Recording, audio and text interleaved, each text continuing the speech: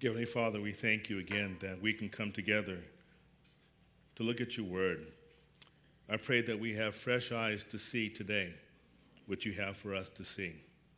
I pray that we would not close our mind, but we would be open to hear what the truth of your word says. We thank you for the story in which we are about to look at. We thank you that you are sovereign over all things. May we, as an individual, as a congregation, may we see the truth of this. May we be in awe of you today. May we see you in your fullness. May we see you in all your glory and might. May we submit to that and live for you. We pray this in Christ's name. Amen. You may be seated. Last week, we heard J.D. speak about how Jesus had power over nature. You know, for many of us, this is a familiar story in which we have heard before. In fact, some of you may have heard it in Sunday school. I also would imagine that you've heard this story as well about Jesus casting out the demons of the man who was oppressed by them. You see, this is one of the challenges we have today. As we've been in the church, some of us for many years, we say to ourselves, I remember that story. I know that. I've heard that before. I want to challenge you today not to zone out, that you would see afresh the story we're about to look at. I want you, in fact, to put yourself into the story. Step into it. What was it like that evening on the sea? Jesus has just spent the day teaching as he shared the parable of the sower and the seed. He talked about the lamp as is not to be put under a basket. He shared about the kingdom of God was like a man who scattered the seeds. He sleeps night after night, and then the harvest comes, not because of what he had done, as he only planted the seed. He also talked about the mustard seed. Although it is a very small seed, it grows to be a large, very large tree. And many birds rest in it, making it their nest, giving us a picture of what the church would be. Again, he had a long day. He's been sitting in the boat in the middle of the heat of the sun beating down upon him. He is extremely tired. He tells his disciples, let us go to the other side. Jesus climbs, he's already in the boat. He finds a cushion in the stern and he sits down and he falls asleep. The disciples begin to work together to hoist the sail as they are pulling away from the shore. For many of them, this was just another evening on the water, as some of them were professional fishermen before they met and followed Jesus. But that evening, a great windstorm came up and began beating on the boat.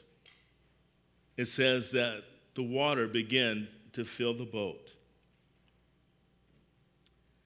The disciples were desperately trying to get the sail down. As the wind kept pushing against the boat, water was filling the boat. The mast began to bend. The disciples were worried. Will the sail rip in half? Will the mast break?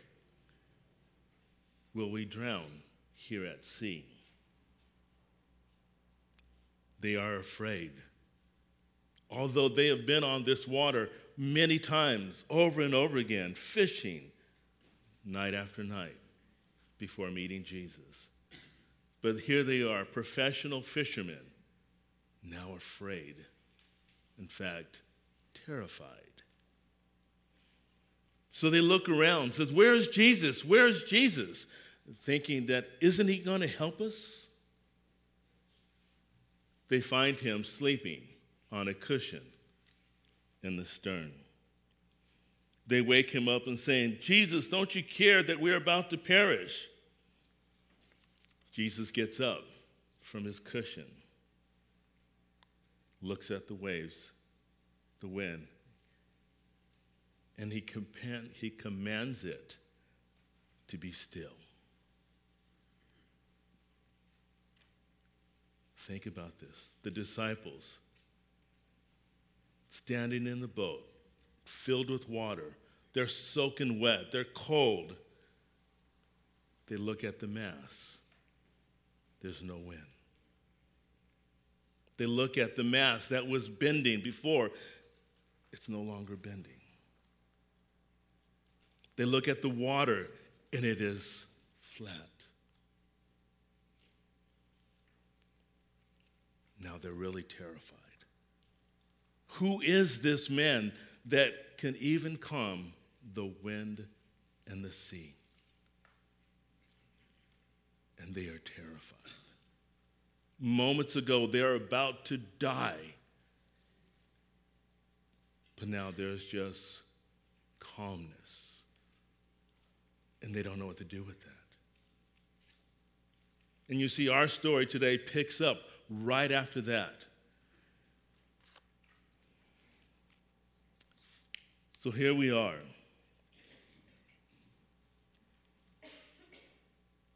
We get to the other side. We've had a traumatic night, terrified, thinking that we're about to die. We are cold. We are wet. And what do we come into? What do we now face? Here's my proposition for this evening, for this morning. Jesus' sovereignty over nature and demons causes great fear for those who witness his power. You see, in verse 5, it says, they came to the other side of the sea, to the country of the Gerasenes. And when Jesus had stepped out of the boat, immediately there met him out of the tombs a man with an unclean spirit. He lived among the tombs, and no one could bind him, not even with chains. For he had often been bound and shackled and with chains, but he wrenched the chains apart, and he broke the shackles in pieces. No one had the strength to subdue him. Night and day among the tombs on the mountains, he was always crying out and cutting himself with stones. And when he saw Jesus from afar, he ran and fell down before him. Imagine for a moment the disciples has made it to the other side, but they are still shaken up and frightened by what had just taken place on the sea. They are shivering because they are cold and wet. They tie off the boat and begin moving in towards the land. But before they are able to get their bearings, they look up and hear a loud noise. A naked man is running towards them, screaming. Could they be saying to themselves, "Where are we? And who is this crazy man?" What would be going through your mind as if you had to come through this dramatic night? And you now have a naked man whose body shows the signs of cuts and dried blood caked on him, yelling and running towards you. What might his expression look like? But what about this man? Our passage says he lived among the tombs, who had an unclean spirit, although he had been shackled with chains, but he was able to break free. And then there was no one who was able to subdue him. Verse 5 tells us, night and day among the tombs and on the mountains, he was always crying out and cutting himself with stones. Can you imagine the pain and anguish this man has gone through. Isolated from his community, his family, his friends, living among the tombs. Yet it says, and when he saw Jesus from afar, he ran and fell down before him.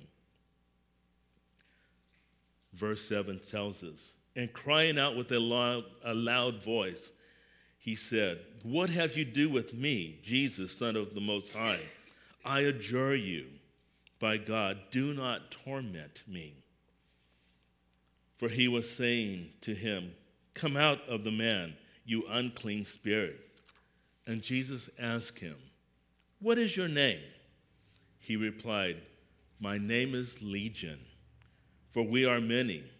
And he begged him earnestly not to send them out of the country. Gregory Grogan, in his commentary, said, this man's reaction to Jesus was clearly a mixture of attraction and fear. And this reflects the fact that he was demon-possessed. On one side of his reaction, he shows in a deep sense a need and in the fact that he ran to Jesus. Because he recognized who he was, he fell to his knees and addressed him as a son of God. The other side reveals himself in the fact that he did not speak the name and title of Jesus, but yelled it out of the top of his voice. You see, on the human side, this man was looking for pain from his torment. Again, we do not know how long he was in this position, how long he lived in the tombs, but he wanted relief. Up to this time, he has not found relief. All they would do was chain him and tie him down.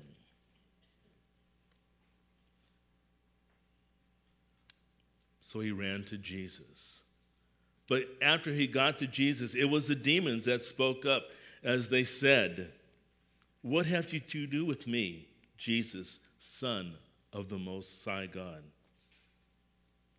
You see, the demons understood to whom they were subject to. They began begging Jesus not to send them away from the country. As we look at the parallel passages in Luke 8:31, Luke says, begin begging him not to command them to depart into the abyss. So they know that one day they would go to the abyss, that they would be punished. In Matthew's account, we see and understand that the demons understood, as they said, as he wrote, "You have come to torment us before the time." That's in Matthew 8:29. You see, the demons understood that they only have a limited time and they will be punished. Although they are causing havoc on this man and havoc on this town, this city, they understood that there's only for a period of time that they are allowed to do this, that one day they will have to give an account by God Almighty. And Jesus asked him, "What is your name?" He replied, "My name is Legion." He says, "For we are many." The term legion is based on the Roman army division that could be from 4,000 to 6,000 men. It could also be used for a battalion, which is numbered to 2,048. Were there that many demons in him, or was it more to the point the fact that there were many? We do not know. But we know that this individual was tormented night after night as he cut himself because of the anguish that was within him. Can you imagine the turmoil this man had gone through? The separation from his community, his family and friends, Could some of the choices he made over the years have contributed to his present situation? Again, put yourself in the man's shoes. How would you feel if this was you?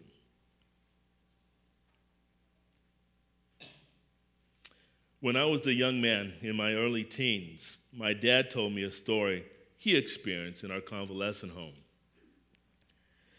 At one time, my dad desired to have a drug and alcohol recovery treatment downstairs in our convalescent hospital. And he had I'm not sure if it was a young man or older man that was in our facility at that time who was there to be detoxed from alcohol.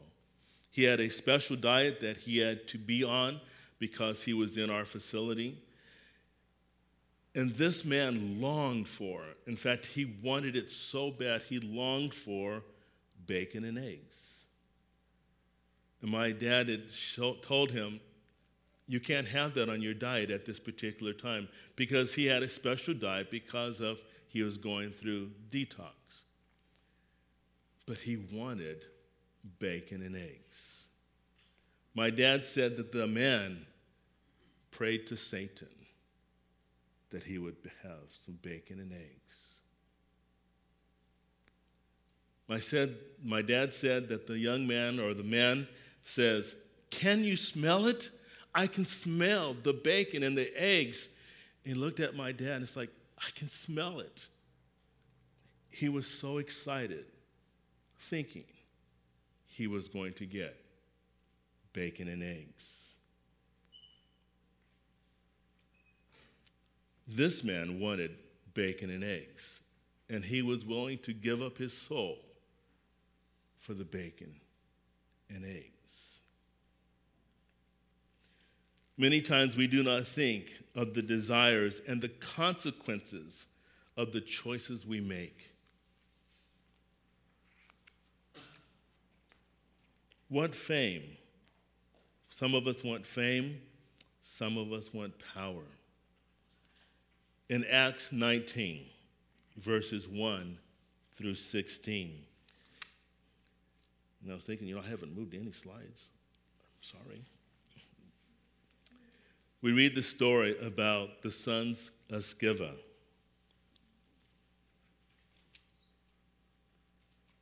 It says, and God was doing extraordinary miracles by the hands of Paul, so that even handkerchiefs and aprons that had touched the skins were carried away to the sick, and their diseases left them, and the evil spirits came out of them.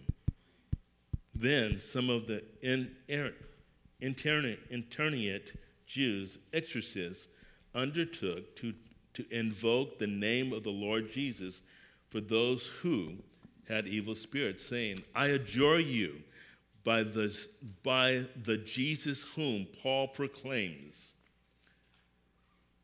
This was the 7 sons of the Jewish high priest named Sceva who were doing this. But the evil spirit answered them, Jesus I know, Paul I recognize, but who are you? And the man to whom was the evil spirit leaped on them, mastered all of them, overpowered them. So they fled out of the house naked and wounded. You see, they just wanted the power to do so. They did not know Christ. They did not have a relationship with the God of the universe. They just wanted the power. And the demon leapt upon them. All 7 of them overcame all of them. And they ran away naked. Wayne Grudem, in his systematic theology, says, we should recognize that sinning, even by Christians, does give a foothold to some kinds of demonic influence in our lives. Thus, Paul could say, be angry, but do not sin. Do not let the sun go down on your anger, and give no opportunity to the devil. That's in Ephesians 4:26. See, we don't realize about the choices in which we make. Are you allowing the devil to have a foothold in your life by the choices you make? John Owen said, "Be killing sin, or it will be killing you." Again, we don't always understand what our choices bring. We do not know about what the sins this man had achieved or done. We do not know what he may have done in his past, but we do know this: he was a sinner. For Romans 3:23 tells us, all have sinned and fallen short of the glory of God. If you are here today and you do not know Jesus Christ as your Lord and Savior, guess what? That is you as well. All of us have sinned. But those of us who know Jesus Christ and live for him, we can rejoice in the fact that we are forgiven of our sins. I'm reminded of Psalms 32, verses 1 and 2. It tells us, "Blessed is the one whose transgressions is forgiven, whose sins are covered.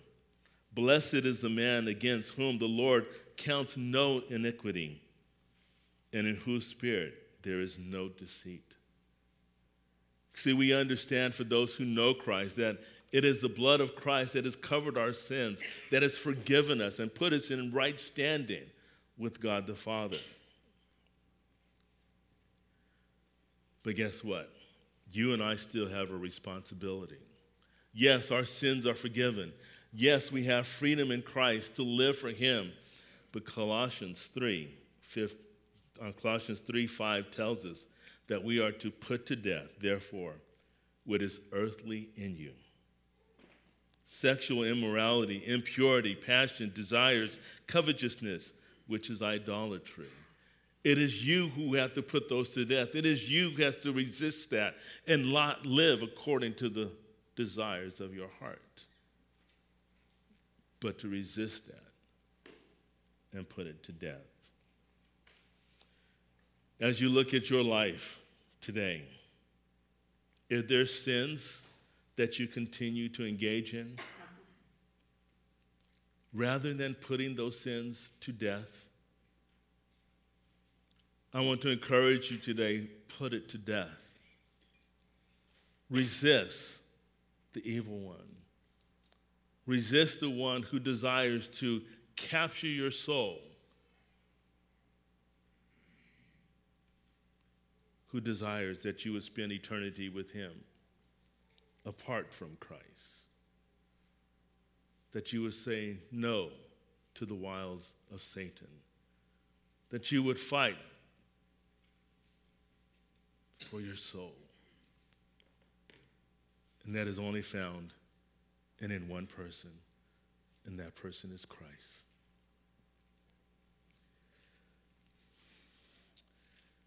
Today we look at the pigs, verses 11 through 13. Now a great herd of pigs was feeding there on the hillside, and they begged him, saying, begged Jesus, "Send us into the pigs, let us enter them." So he gave them permission, and the unclean spirits came out and entered the pigs, and the herd numbered about 2,000. They rushed down the steep bank into the sea and was drowned in the sea. In Matthew's gospel, the location that he lists in his gospel is the Gadarenes, where Mark and Luke called this location the Gerasenes. This took place in the territory of Decapolis. Gersa was just one of 10 cities in the Decapolis, which lay across the Jordan. Again, Jesus said, "Let us go to the other side." So it's on the other side of the Jordan. This was Gentile territory in which Jesus has just stepped into. It is not believed that this took place in the city of Gersa, because Gersa lies 30 to 40 miles away from the water. It is believed that this took place in a place called Gadara, which is 6 miles from the water. And it also has a deep gorge that falls into the sea. And again, remember that when we first started out, it says that the demon or the man looked and saw Jesus. So again, it makes sense that he was close enough to see the water and look, and he saw the boat coming. And so when he stepped out of the boat, that he could see him. So it is believed that it took place in Gadara.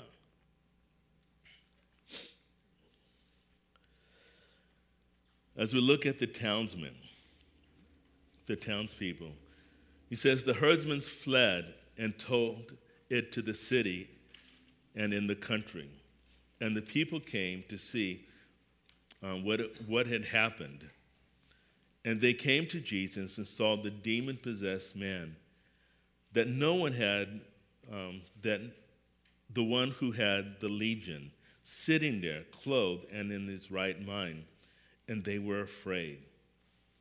And those who had seen it described to them what had happened, and the demon-possessed man, and to the pigs. And they began to beg Jesus to depart from this region. Again, going back to the Gadara, again, it makes sense that if the town people left and were able to tell the townspeople what has taken place, it would be very hard to run 30 to 40 miles and make it back in enough time to share that news. So they were close enough to run to in the country and to tell what had taken place. So imagine this. The townspeople see the man sitting with Jesus, clothed and in his right mind, and they were afraid. Think about it. They have tried to restrain this man. Could it be because he has caused havoc in the town? He has scared people as he moved through the town. I can imagine children terrified as they see this man. He is cut up, his face is cut, he is bleeding, he has no clothes on. And he's moving through the city, the town.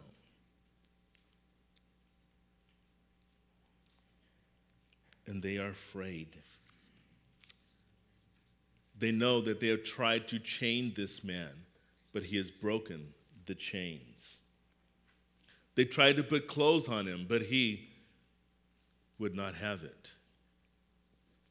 They have heard him night after night crying, yelling, screaming throughout the night. And here he is, sitting calmly with clothes on. And they couldn't do it. They've tried to do this, but yet they have not had the power to do so. You see, I can imagine the townspeople says, let's get Billy and let's get Joel. These are the strongest men in our town. We'll go and we'll take care of him. We'll restrain him. We'll tie him down. And they were not able to do so. And here he is, this man, sitting quietly with clothes on. And they are terrified. Who could do this? We've tried, but we couldn't do it. Why are they afraid? This town people has also come face to face with God, because this man, Jesus, could do what they could not do. Just as he calmed the storm, and it's now calm. The disciples look up and they're like, who is this? Here the townspeople are. They too. Who is this man?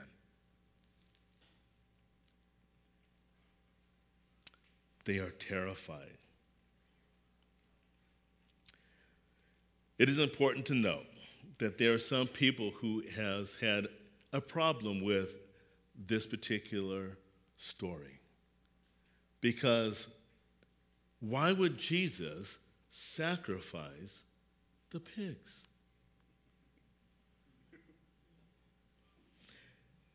Jeffrey Grogan, again in his commentary, says this miracle has sometimes been criticized. It is true, of course, that every part of the universe, including animals, has value, for it is created by God. But human life is of the highest value. The reaction of the townspeople shows a wrong sense of value. We can be sure that it was motivated not by love of animals, but by concern about the lost source of income. You see, those who speak against Jesus in this particular miracle, they feel that Jesus should have saved the man and saved the pigs too. Why would he sacrifice the pigs? Didn't he care about the people in the town and their income? But see, we can have the wrong view of things, and we can be only concerned about our pockets and what we can get. See, it's not much different in a world in which you and I live today. We are willing to kill millions of babies, sacrifice them out of convenience for the mother, out of convenience for someone else. Yes, we will save the whales. We will save the frogs. We will save the spotted owl and other animals. But do we think about the unborn child? It is not that we are so concerned about those things. We are more concerned about our pocketbook and what we're going to get out of it. And they begged Jesus to depart from their region.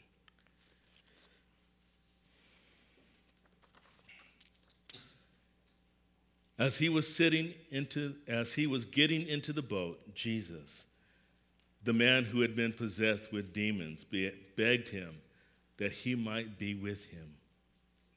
And he did not permit him, but said to him, "Go home to your friends and tell them how much the Lord has done for you and how he has had mercy on you." And when he went away and began to proclaim in the Decapolis how much Jesus had done for him, and everyone marveled. Again, take a moment and stop and put yourself into the shoes of this man.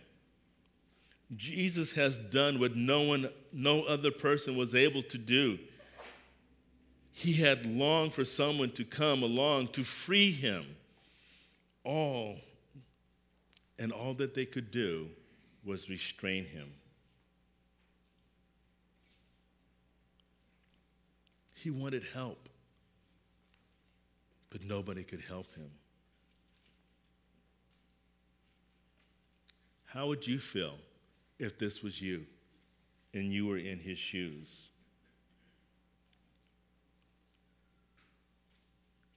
Could you help him? I could not help him. I am not God, nor are you. But he came in contact with God, the Creator. You see, just as the disciples had great fear when Jesus calmed the sea, the town people, likewise, in great fear of what they had just witnessed. But see, the man, he was so grateful. He had come face to face with God. He could do what no one else could do. Just as the disciples understood that no one could control the weather and the sea, this man understood that no one but God could relieve him of the torment and the pain that he was in. Jesus told him, go home. Be restored to your friends and your family and to your loved ones. Can you imagine the rejoicing that took place as he went home? Imagine the families believed that they would never, ever have him a part of their family again, because no one could rescue him. They were so excited, I imagine, to have him restored, to go home. And a similar story of gratefulness is in Luke 7:36 through 50. It is Jesus, he's sitting in the home of one of the Pharisees, and a woman of the city began to anoint his feet with ointment. She begins wiping his feet with her tears and kissing them. Jesus says to Simon, I have something to say to you. A certain moneylender had 2 debtors. One owed 500 denarii and the other 50.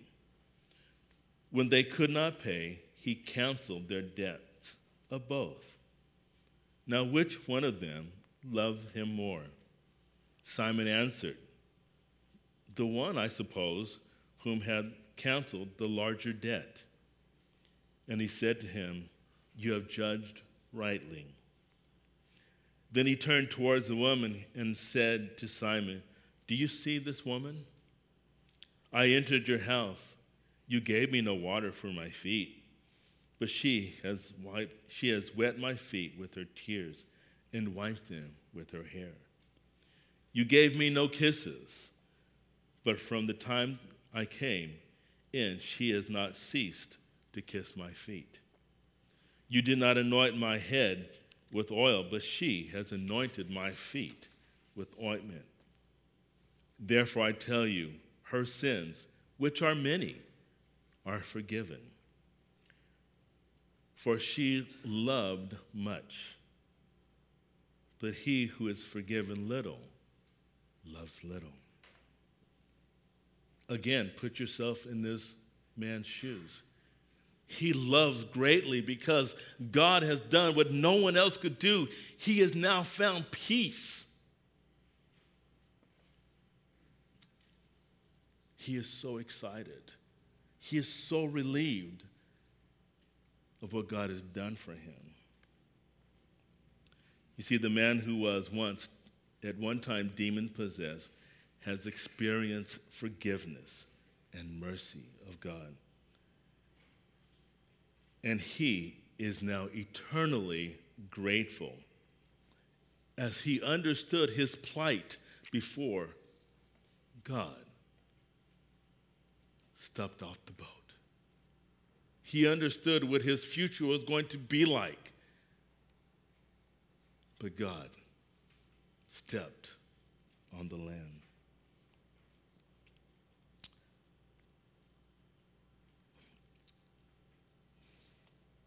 Stephen F. Orford tells the story of Peter Miller, a pastor living in Pennsylvania during the Revolutionary War.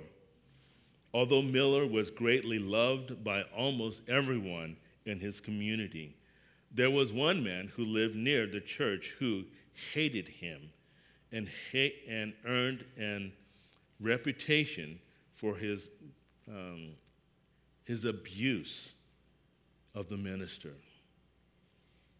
This man, Michael Whitman, was discovered to be a traitor, and he was convicted of treason and sentenced to death. The trial was conducted in Philadelphia, and no sooner did Miller hear of it than he set afoot to visit General George Washington to intercede for the man's life. But Washington declined his appeal with these words, I am sorry that I cannot grant your request for your friend. At which point, Pastor Miller cried out, Friend? why this man is the worst enemy I have in this world. General Washington was greatly taken aback and responded, "What? You have walked 60 miles to save this life of your enemy?" That puts the matter in a different light. Washington wrote out the pardon for Whitman for the sake of Miller's magnanimous request and handed it to Miller himself to deliver it. Miller then ran 15 miles to where the execution was scheduled to take place. He arrived just in time as Whitman was being carried to the scaffold. When the prisoner saw Miller hurrying towards him, he remarked, "There is old Peter Miller. He has walked all the way from Ephrata to have his revenge gratified today by seeing me hung." But scarcely had he spoken the words when Miller forced his way through the crowd of onlookers and to the condemned man and handed him the pardon that would save his life. Michael Whitman returned to Ephrata no longer as an enemy of Peter Miller, but as a long-life friend. You see, the demons that was in this man were an enemy of Jesus. But the man who was freed was a long-life friend. He was grateful for what Jesus had done for him. He rejoiced.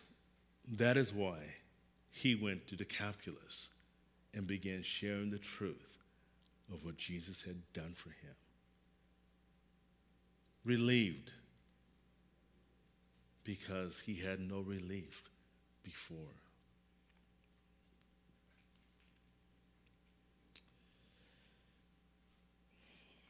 How do you see Jesus today? Do you see him as God who calms the sea and frees a man who is demon-possessed? Or do you just see him as a good teacher, a good man, a man who wrote or spoke of things that we should do? We should be kind to people. How do you see Jesus today?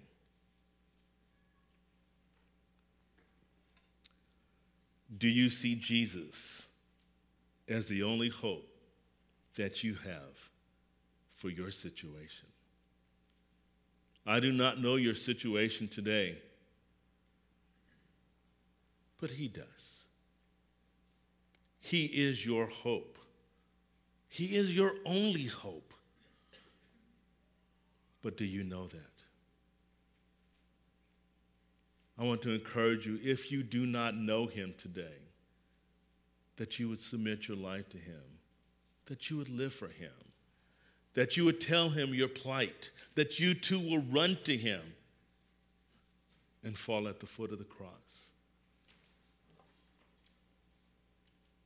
Because your hope and solution is at the foot of the cross. You see, Jesus died on the cross for you in your situation to free you from the thing that torments you, to give you hope. He is your only hope. I pray that you see that today and that you would live for him. Father, I thank you for this time. I thank you for the truth of your word. I pray today that we would see you and who you are.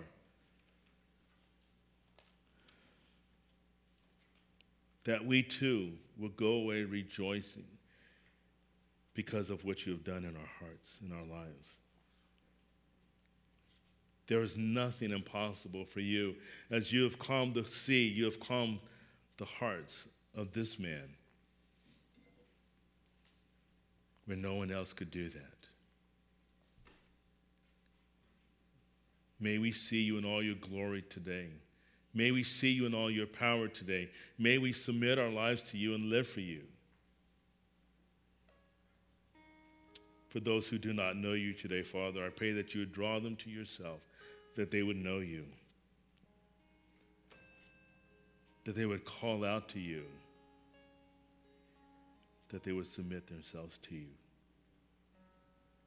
We thank you for the free gift of salvation that comes through your Son, who was willing to sacrifice his life that we could have a relationship with you, the Father. May we understand that your Son is the only means to which we can have a relationship with you. May we understand that truth today. In Christ's name, amen.